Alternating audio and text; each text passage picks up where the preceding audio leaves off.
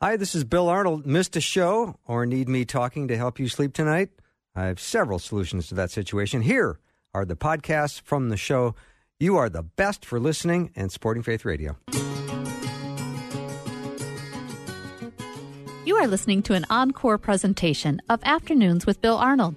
Faith, hope, and clarity in a special repeat performance.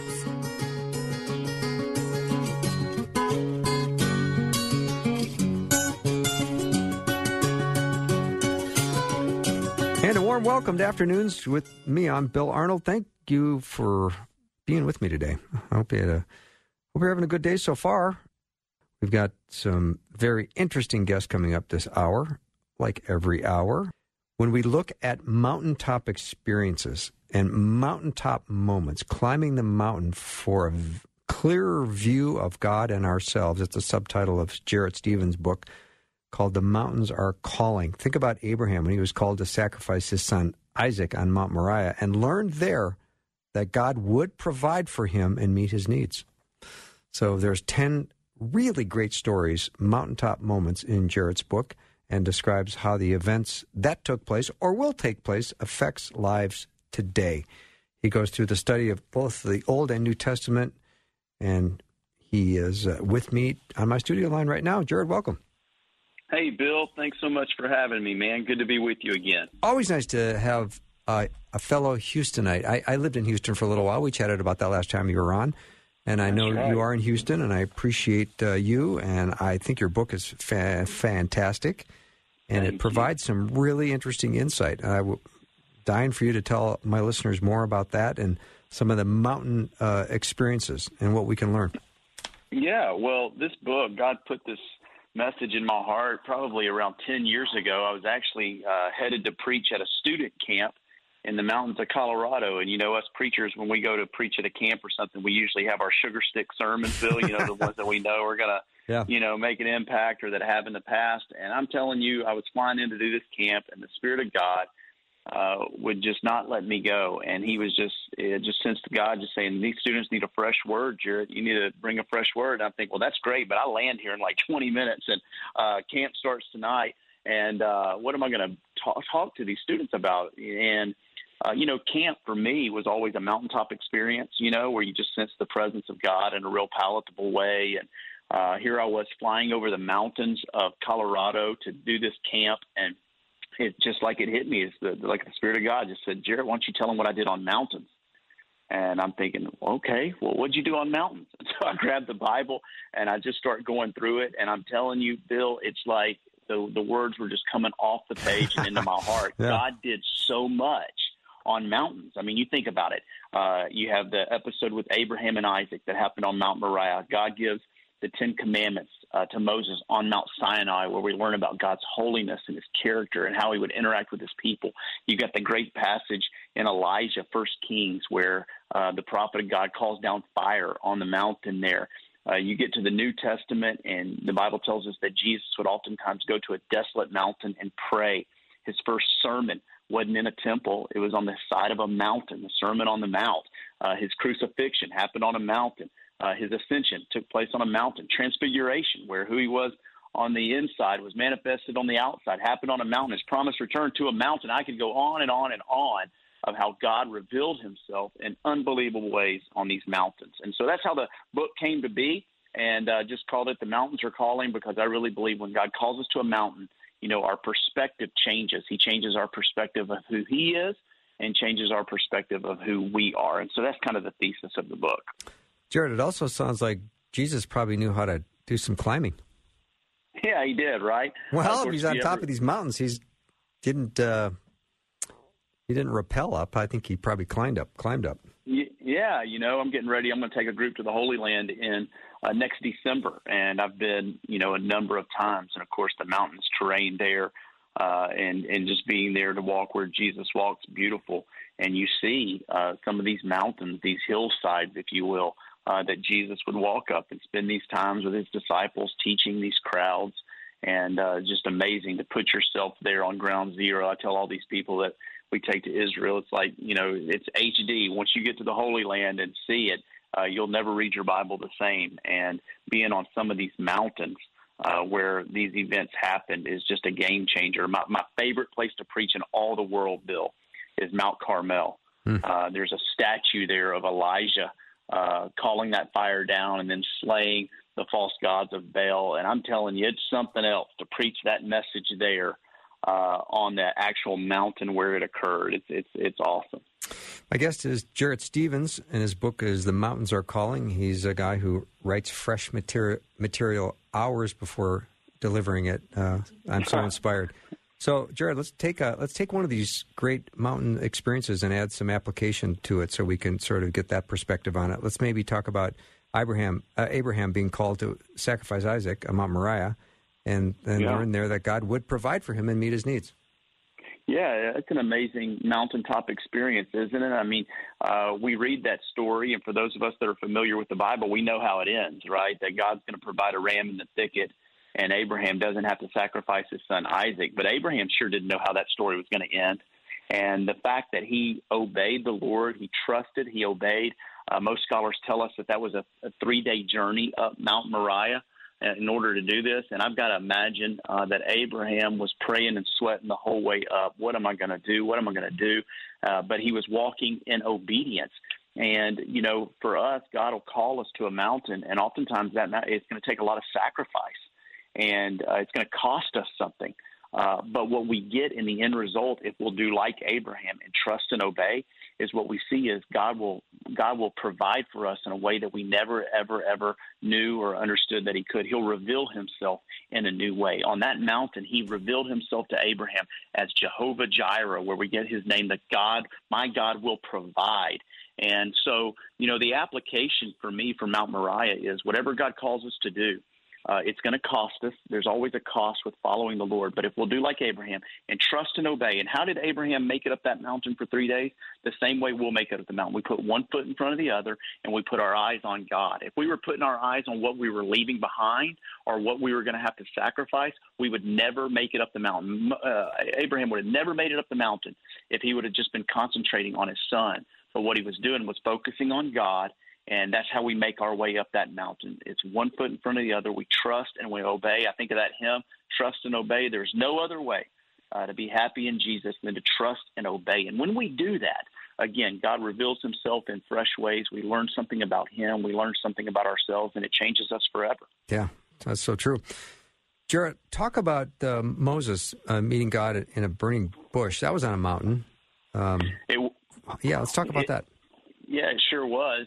And what a scene that was, hearing this audible voice of God coming from this bush that wasn't being consumed, but yet the fire was in the bush. There's a great book out that I read years ago called, and there's a chapter in it called Any Old Bush Will Do. And I love the thesis of this chapter of this book because it wasn't the bush that made it special. It was the fact that God was in the bush that made it special. And any old bush will do. And when God's in the bush, you pay attention. And of course, Moses gets his calling there. He had run from God in disobedience and rebellion, and for 40 years was on the backside of nowhere. And then God reveals himself in a new way. And Moses was doing what he had done every single day. And oftentimes it's in the mundane, Bill, that I found, we get tired of going through the same thing every day, and we think, God, when's it going to get different? I mean, I'm doing the same thing every day. I'm taking the kids to school. I'm picking them up. I'm busy being a housewife, or I'm going to the office, and I'm making a living. And we just get in the mundane. But what I've found is if we'll be faithful in the mundane, you never know when God's going to show up. And that's exactly what happens there in Exodus chapter 3. Moses is doing what he had done every single day 40 years before that time, and God shows up on the scene. And so, it's in the ordinary, mundane routine of life that God may just show up. We just need to be looking for him. That's such an important point, Jarrett. I'm so glad you said that, because we need to be reminded constantly of how important each day is, each hour, and to be reminded that in God's economy, nothing is inconsequential. Yeah, nothing's wasted, is it? No, I mean, nothing. God's so faithful. And when we think that he's forgotten us, he hasn't. I think I'm really big, Bill, on writing books that give hope. I think that's what people need more today than anything else is they need hope. And that's what, my books are about, whether it's The Mountains Are Calling or the second one that I wrote called The Always God. It's always about giving people hope. Moses thought he was over. He had run from the Lord, had run from his people. He thought he thought God had put him on a shelf, but God hadn't put him on a shelf. God was teaching him things in those 40 years in the backside of a desert that he couldn't have learned anywhere else. And oftentimes we're going through the mundane and the ordinary in life, and we think, man, God's not using me. God doesn't want anything to do with me, and that's just not the case. God's doing things in those waiting times of life that he can't do any other way. And so I would just really encourage our listeners, whoever's out there listening, that they're going through life. Maybe they're driving down, they're on their way home right now, and it's just been the same thing. It seems day after day after day, week after week after week. You just keep your focus on the Lord. You keep walking with Jesus, and it's just a matter of time before he shows up. And the way I like to say it, Bill, is sometimes God shows up and sometimes God shows off. And I like that. In that bush, God didn't just show up; He showed off, and He used Moses in an unbelievable way. And for those that are walking through the mundane, you never know when God's going to show up and show off in your life and use you in an unbelievable way. Great point, Jarrett. And I want to remind people listening that The Mountains Are Calling is the name of the book, but we're not talking about mountaintop experiences, which people generally associate with something spectacularly exciting. And for Abraham, trudging up 3 days in the mountain and what happened up there was his experience. It wasn't like this is when I think of your youth camp and everyone's at the having their mountaintop experience, that is usually incredibly joyful. Where I think the point you're making is some of these mountaintop experiences may not feel at all like they're joyous. Oh, Bill, think about this. Now, if you ask the average listener that's listening to us right now when they felt closest to the Lord, and that's a mountaintop experience, right, where his presence is palatable, he seems more near than ever before. 99% of those listening to us would say the closest they were ever to the Lord was in a time of brokenness, right? It wasn't the mountaintop, it seemed. It was the valley. And I write one chapter in the book, I write on the Garden of Gethsemane. It's very interesting to me. Talk about going to the Holy Land. The Garden of Gethsemane, the lowest time of Jesus' life, where he was sweating drops of blood, where he was arrested and ultimately handed over to the authorities, betrayed by his disciples. It happened in the Garden of Gethsemane. Well, isn't it interesting that the Garden of Gethsemane is on a mountain?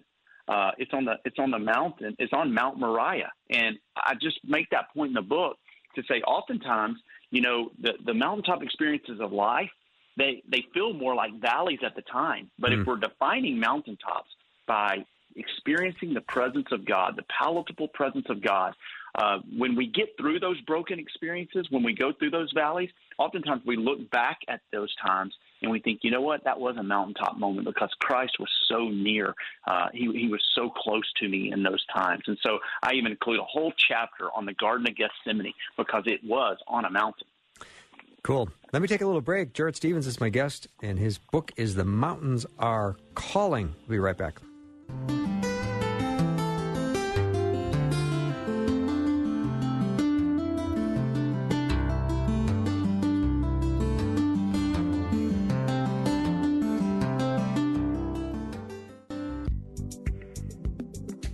You are listening to an encore presentation of Afternoons with Bill Arnold. Faith, hope, and clarity in a special repeat performance.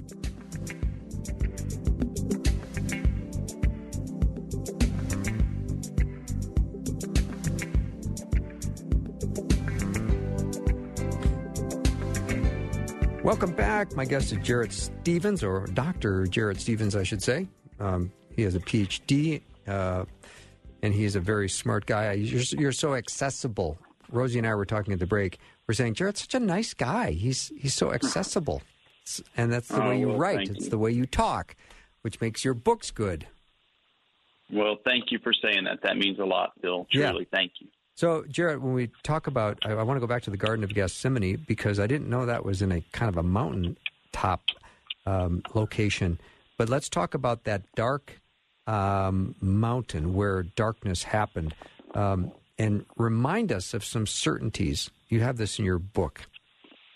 Yeah, I think that's so important. Oftentimes, we ask the wrong questions when we come to a place like the Garden of Gethsemane, and we're going through times of suffering. And listen, this is the truth. We all go through times of suffering. And so I encourage the reader in this chapter, don't make what I call a bad trade. Typically, what happens when times of uncertainty and darkness come is we trade what we know for what we don't know. And we want, why did this happen? Well, we may never know this side of eternity, why this trial, why this trouble, why this heartache has happened in our life. I've heard a term like this, that the most heard words in heaven are going to be, aha. I finally see it. Right. I finally get it. Aha. And so when we go through times of suffering and brokenness, don't trade. It's very important. Don't trade what you don't know for what you do know. In other words, you may not know why this is happening, but what you do know is that God loves you. What you do know is that God has a plan for you. What you do know is that nothing touches the hand of God without first filtering through his holy hands.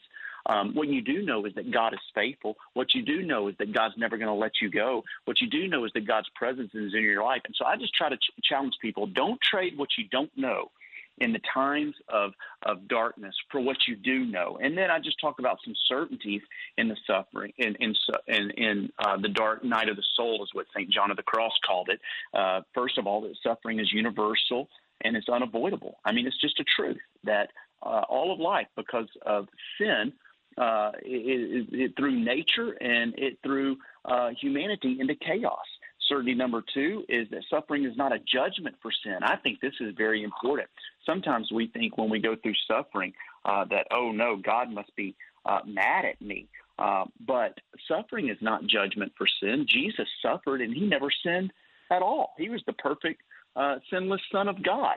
And number three, suffering is temporary. The Scripture says that you'll go through this trial for a little while. First Peter says a little while. There's a definite end to our suffering. Now it may be the end in death, but it's still, compared to eternity, nothing. Certainty number four is that God loves me and he hasn't forgotten me. I think that's very important, and I personalize these in the book because I want people, as they're reading the book, to personalize it themselves, that God loves me. He hasn't forgotten me. The Bible says there's nothing that can separate us from the love of God. And then certainty number five is God empathizes with me in my suffering. God is there. He's an ever-present help in time of need. And then certainty number six is when we suffer, it's okay to ask why. That's part of being a human. It's part of our frailty. And I try to tell believers when they go through dark nights is, listen, God can handle all of your questions. Bring your questions to him. Even Jesus on the cross said, my God, why have you forsaken me? So he can handle your questions. He can handle your doubts. He can handle your fears. And so you just bring them to Jesus. But don't trade what you don't know for what you do know. That's so smart. I'm so glad to be reminded of that. And let's, in our time remaining, we've got 3.5 minutes or so.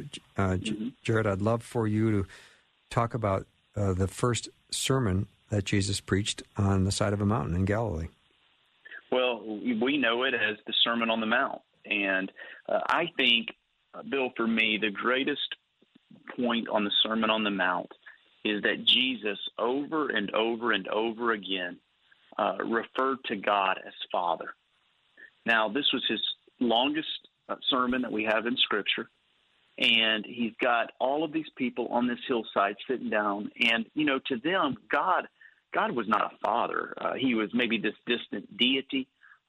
He was this judge up in heaven, but nobody saw God as Father. And so Jesus comes on the scene, and he just turns everything over. And to me, the greatest thing about the Sermon on the Mount is listening to Jesus teach these common people that God is a father. And as a father, he's the perfect father. He loves them. He protects them. That's why he says, look at the birds of the air. If they have what they need, how much more value are you to the Father? He's going to provide for you. Don't be anxious about anything, but everything, Bill, flows from this idea that God is Father, and it's on this side of a mountain. This first sermon that Jesus ever has, he doesn't preach down to the people. He doesn't, he's not preaching judgment upon them, but instead he's teaching them a message of love, and he's communicating to these illiterate, common, poor people.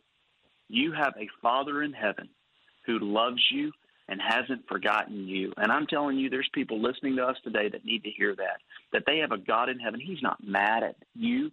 He's not casting judgment upon you. You have a Father. And sometimes, us living in this world, we get the Father skewed because maybe we had an earthly father that left us, abused us, or abandoned us. But God is the perfect heavenly Father. He doesn't do any of those things. His love is pure.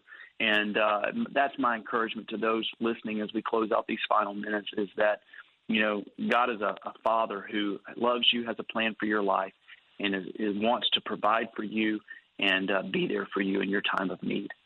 Jarrett, do you have any personal mountain experiences that you can share in the last 2 minutes? I go every year, Bill, to with my family up to the mountains of Colorado. We go to a family camp at Sky Ranch in Ute Trail, Colorado, and it's a highlight for my family. If you ask my kids, where do you want to go, Disney or family camp, they're choosing family camp every single nice. time. And we have a blast, we do the river. There's a whitewater rafting there, and we can go up the mountain. They've got the ropes courses, of course, and you've just got the beauty of the mountain. And, anybody that stood at the base of a mountain and looked up and seen God's creation, or, you can almost you feel like you can almost reach up and touch the stars in those moments. It makes you feel really, really, really, really, really, really small.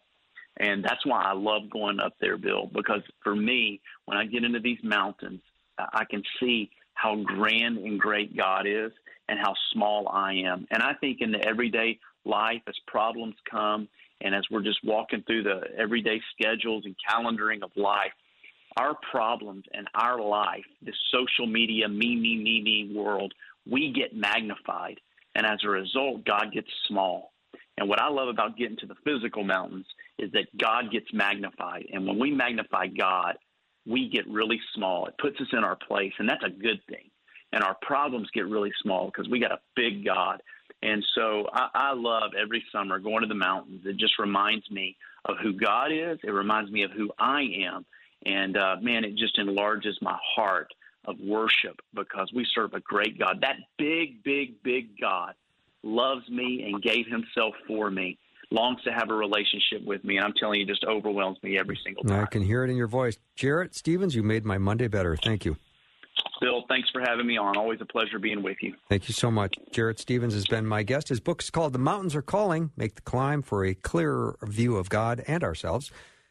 So we'll take a little short break. It's not going to be long. And then when we return, Pastor Chris Palmer, our Greek teacher, will be joining us. We'll be right back.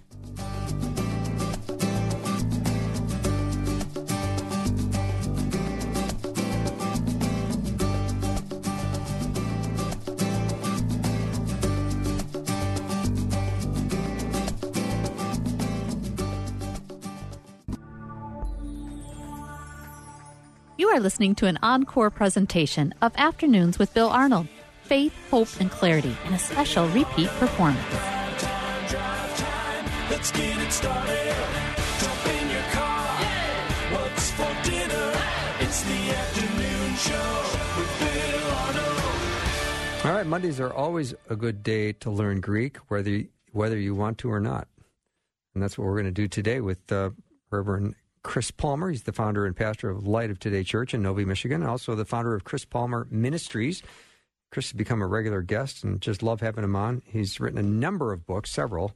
The one that I always love referring to is called Strange Scriptures, Deciphering 52 Weird, Bizarre, and Curious Verses from the New Testament. He is our Greek teacher. I love having him on, and he's back with us today. Hey, Chris, how are you? Bill, it's good to be with you, man. Yeah, so what was your first job you ever had in life? First job I ever had in life. Yeah. I worked at an ice cream shop, and I made $3.50 an hour making swirl cones. So nice. Were you good at it? You know what? I was actually really bad at it. And my first 2 days, all they did was tell me to practice, and I would take the cones and throw them in the slop sink and just keep practicing. There was like 30 cones in there by the time it was all done. And here's the funny thing, Bill. I quit after like 5 shifts. You had it, right? Oh, that's funny. Right? Yeah, totally. I was done. $3.50 an hour. I was done. I was out of there. Yeah. And what was the first car you ever had? First car was a Jeep Grand Cherokee, I believe. Oh, sweet. Yeah. That's nice. Yeah. Yeah. So Yeah. I always liked finding out a little bit at first, because now you're writing books on Greek. So I always think, what did Chris start doing that got him interested or distracted? And so that's helpful, because, the more you're on it, the more I want my listeners to know you and get to know you. So anyway. Yeah. Well, the funny thing is I slept through my first Greek class in college. Like I went the minimum amount of classes. I didn't like Greek, and now I teach Greek. So I don't really know how that worked, but the Lord works in mysterious ways, I think. So not to be discouraged if you are struggling in a class or you don't even like it, because one day you might be teaching it. There you go. I think that would be a fitting moral for this story, though. I think it would be too. There's enough students right now. They're not maybe listening to this show, but they're in the middle of a class. They go, what's the point of this? I'm not getting it. I don't want to do it. And I might even drop it. And then they end up being like you, and they write books on it and teach it now. It's one of those. It's like one of those turnaround testimonies. Like it would make a great miniseries on Netflix, I think, maybe, or something like that, right? Well, I think we should call Netflix tomorrow, you and me. We'll pitch the idea. the Chris Palmer story. I love it. I love it. So I know you've got some Greek for us today. I'm always counting on you teaching us some Greek, so let's get started. Yeah. Okay, well, let's start in 2 Timothy, one of the pastoral epistles where the Apostle Paul is writing to his young protege Timothy. Now, let's set this up a little bit, because we know that this is going to be the last time that we hear from the Apostle Paul in an epistle, and the way that he's going to go out is he's going to write to his predecessor. Timothy had quite a job, because he was going to be the successor to, well, he was, I should say, the successor to Paul's church. His greatest church that he built was the church of Ephesus, and Timothy's pastoring this church, and he's a young pastor, and Paul's giving him some advice. I would say these are, of course, it's inspired by the Spirit, things that he's learned over the years in his ministry. We don't have great detail on it, but we know he's passing the wisdom to him. And he tells Timothy, and Paul really loved to use military metaphors. I think that has to do with Paul's Roman citizenship. Maybe Paul saw a lot of connection between his own Jewish identity and his Roman citizenship that is pervasive in his writing. And he tells Timothy, no soldier gets entangled in civilian pursuits, since his aim is to please the one who enlisted him. Now, this scripture is really power-packed, and it's very practical for us today, and it doesn't require a lot of context for us to understand the meaning of it. But I always teach this to young people that have the call of God on their life, or they're pursuing wherever they feel God has placed them. Because one thing we notice right off the bat is Paul tells them, don't get entangled in civilian pursuits. Civilian pursuits aren't necessarily, these are not sinful things, they're not bad things, they're just things that are pretty normal, they're pretty par for the course and pretty standard. And the Greek word here to get entangled in, empleko, say that again? Depends on where you put it. Empleko, okay, comes from, I would say that it was a pervasive word in the 1st century AD. But it literally means to scuffle with, or to intertwine with, or to ensnare. And if you look throughout history how this word was being used in maybe 3rd century, 2nd century, 4th century BC, when Greek was had widespread usage, it was used in the sense of a sheep whose wool had gotten caught in thorns, or described someone who had their hands in another person's garment in order to hold them back. And so the best way that you could illustrate this is 2 people wrestling, and one person is trying to take the other person down, and he grips them by the head, and he pulls their hair, and he takes his fingers and he entwines it. Back then in the 1st century, they had long hair. He wraps his fingers all in their hair, and he starts to pull. Now, that gives us a really good picture of what Paul's telling Timothy is don't allow the things of this world to get a hold on you to a place where it causes you to miss what's right in front of you that God has placed in front of you. And the practical takeaway from this is that so often things that are non-threatening, okay, are often the things that restrict us from doing precisely what God is asking of us in a required season or a required moment. I often use the example of family, how often family or the opinions of our family members, the opinions of friends, or even hobbies that are well-intended begin to take up space that it shouldn't, or begin to take a place in our life that it shouldn't. And this seems to be exactly what the Apostle Paul is telling Timothy, is don't allow the common things of this life, although they're non-threatening and non-malevolent, to actually become to that place. And that is, he's putting the burden back onto Timothy and telling him precisely what to do. And I often find in my own life, Bill, that has been a scripture that the Holy Spirit brings to mind, is not to be distracted. That's such an important point, Chris, and thank you for making it. Thank you for letting us be reminded of how important this is. When you talk about civilian pursuits, how deep do those roots go? Is it as far as politics and everything else? Is that part of civilian pursuits? Yeah, absolutely. I think that's a perfect example.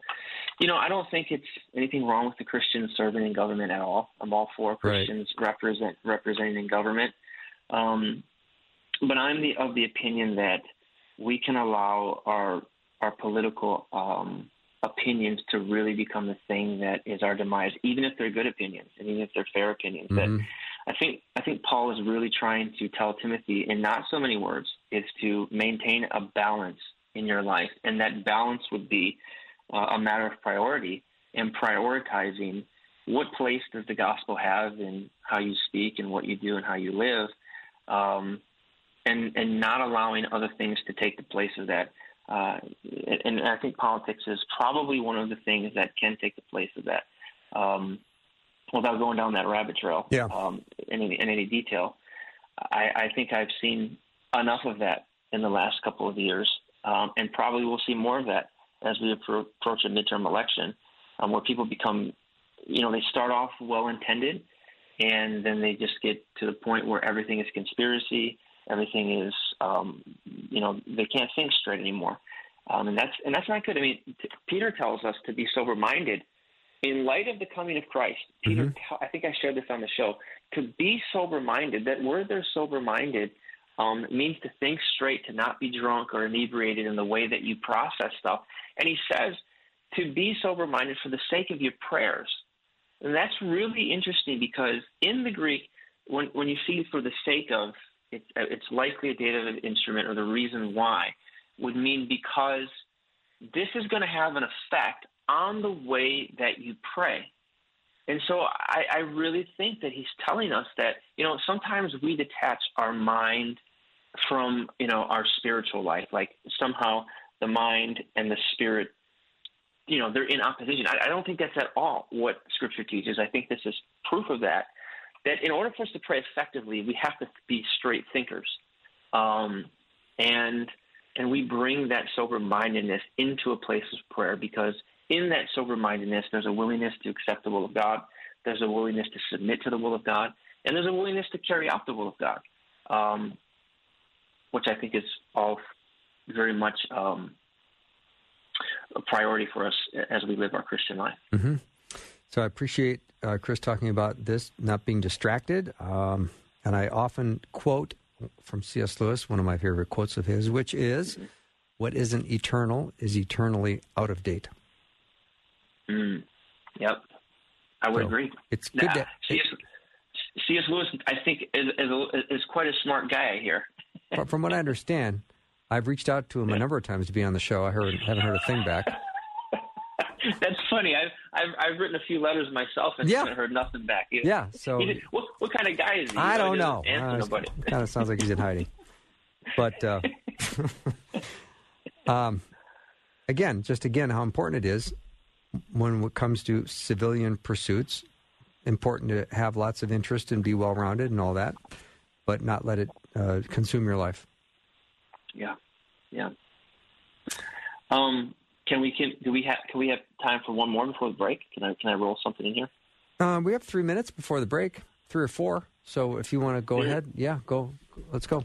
So we'll start with Jude verse number 4. Now, Bill, I love the book of Jude, and I'm actually teaching it this week, and I'm very excited about it because maybe in your experience, have you noticed that the book of Jude kind of gets treated like the redheaded stepchild? Like, when was the last time you heard someone pull Jude out in a sermon? You know what I mean? Like, you don't commonly hear the pastor say, turn to the book of Jude. And that's because Jude has got these really, it's a very short letter, and it's very inflammatory and somewhat offensive. Because Jude is going after, what's that? Wouldn't they say, turn to the page of Jude? turn to the half page of Jude, maybe, yeah. Right next to the quarter page of 3 John. Right. I digress. I'm sorry, Chris. Yeah, no, it's good. It's good.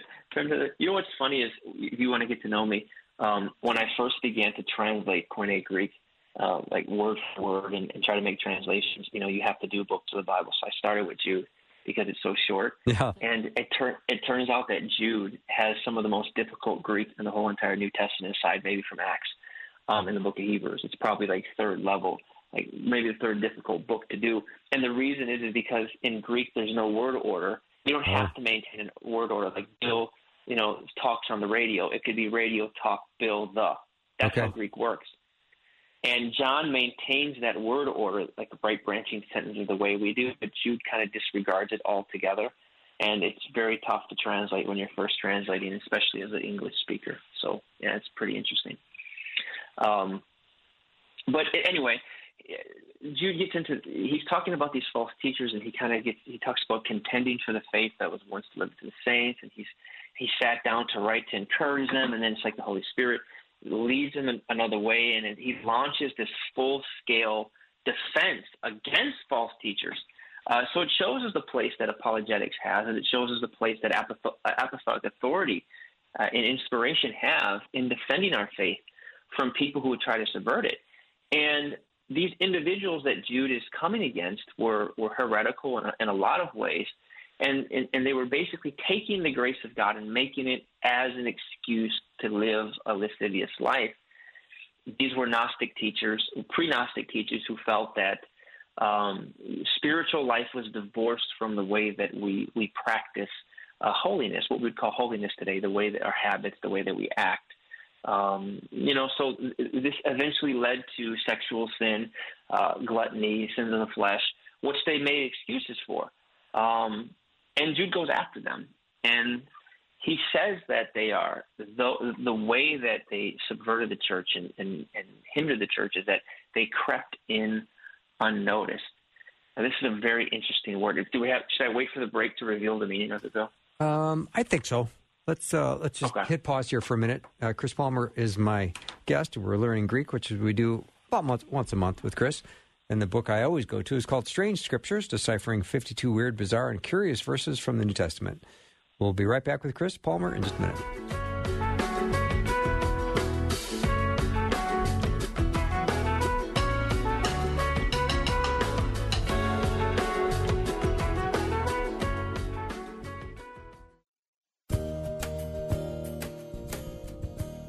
You are listening to an encore presentation of Afternoons with Bill Arnold. Faith, hope, and clarity in a special repeat performance.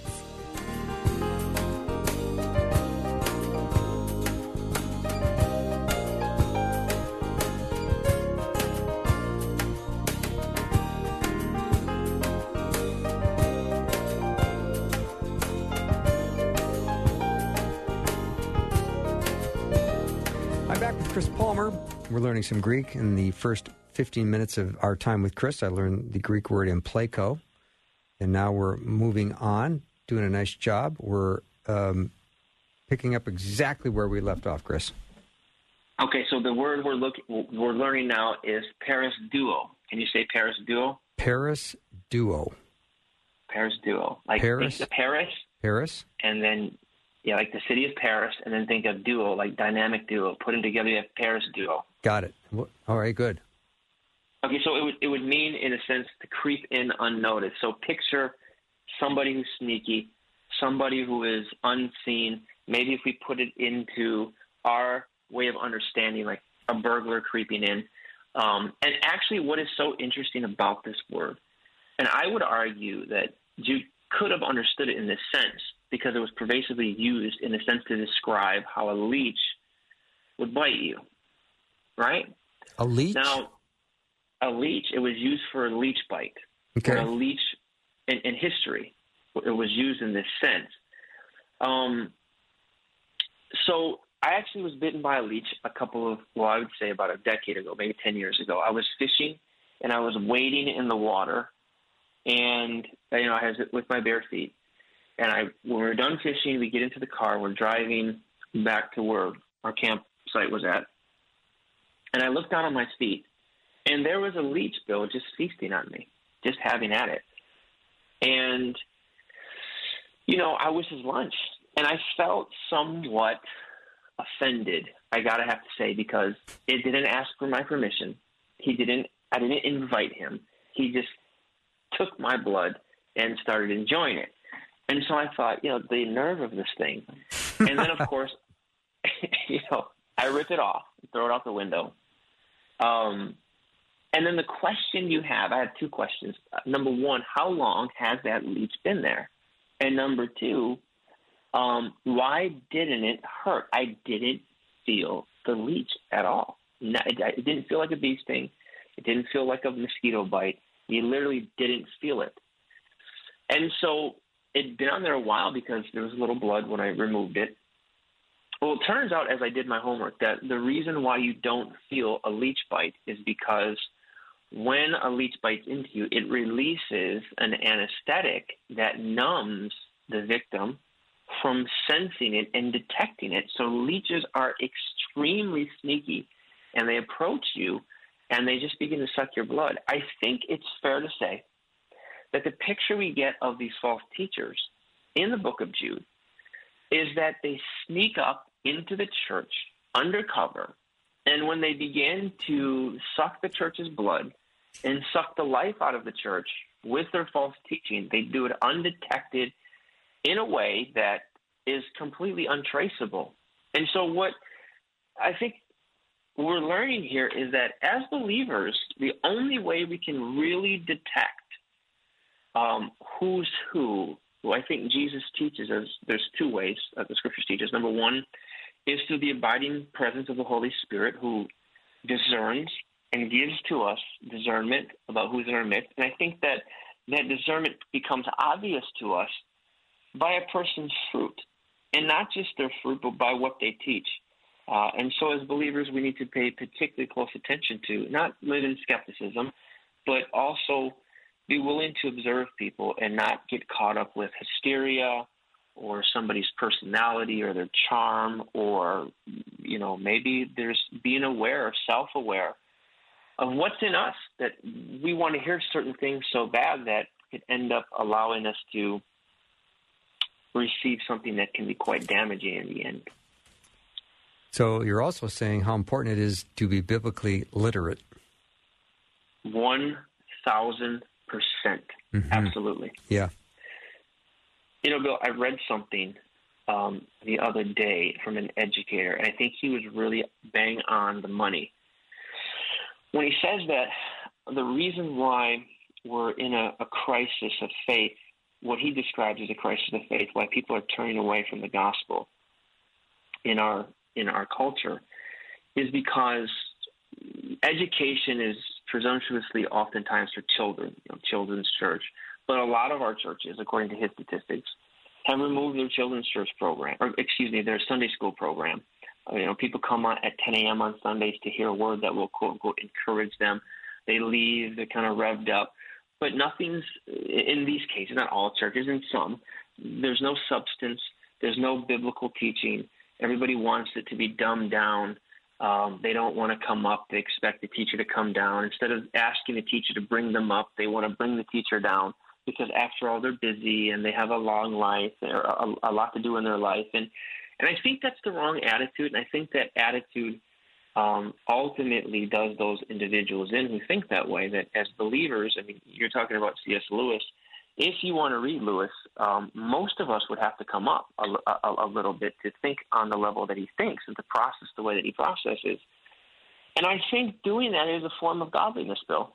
I think it's a form of godliness, honoring God with our minds versus just expecting something to be dulled down and watered down to the point so we don't have to use our minds because we're in church. Such an excellent point, Chris.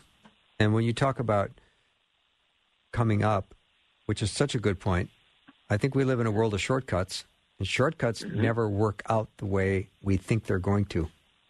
Mm-hmm. So, Precisely. in other words, I don't have time to do this hard work and study, so just dumb it down for me. And I'm guilty of that myself.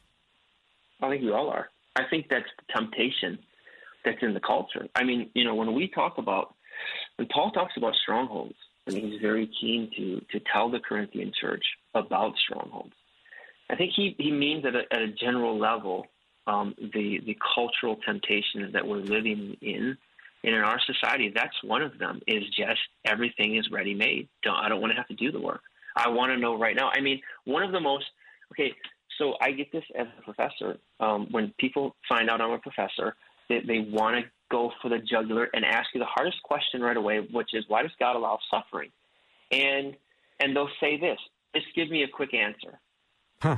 And you're like, you're literally asking one of the hardest questions, and you're putting the burden on me to give you an easy answer. That's not even fair to do something like that, you know? It's not at all. So, and, yeah. Mm-hmm. Yeah, and I think that, you know, the way that I would maybe language and answer that is not all questions that are that deep require learning and require looking at things. And I don't think anyone who is ever being asked that question has to feel responsible for trying to put it in a simple way. It's a heavy question. It's a complex question, and it requires complex answers. Okay, and so you know the old "well, Jesus gave simple answers." Jesus wasn't always so simple as we think he was. Jesus was using a lot of. I mean, just read his kingdom parables. Read Matthew 13, Matthew 24. These are things that are not very easy to understand, and you have to wrestle with these things. So I think we do people a disservice to try and simplify everything. We do ourselves a disservice in the process of that. All right, Chris, before we leave here, let's just review our two words, emplaco and perisduo. You got it. I mean, we have learned two more Greek words. Yeah. Tell Rosie, add it to her list. I will. Got two more. She's got a list going.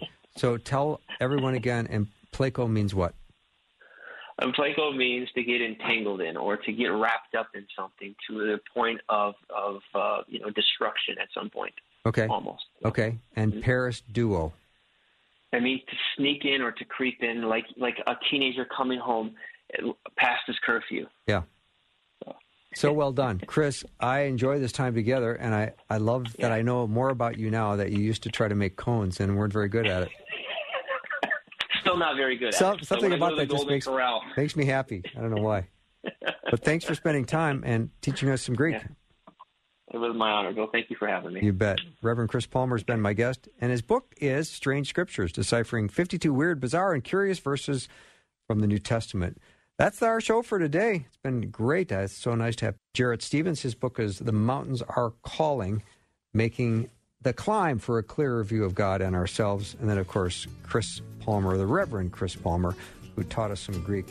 That's all the time we have. Have a great night, everyone. See you tomorrow.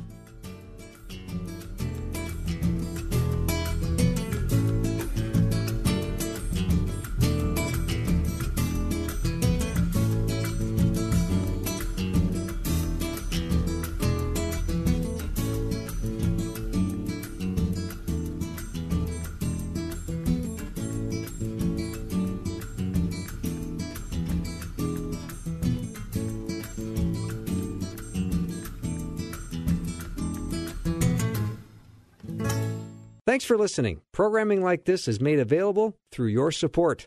Information available at myfaithradio.com.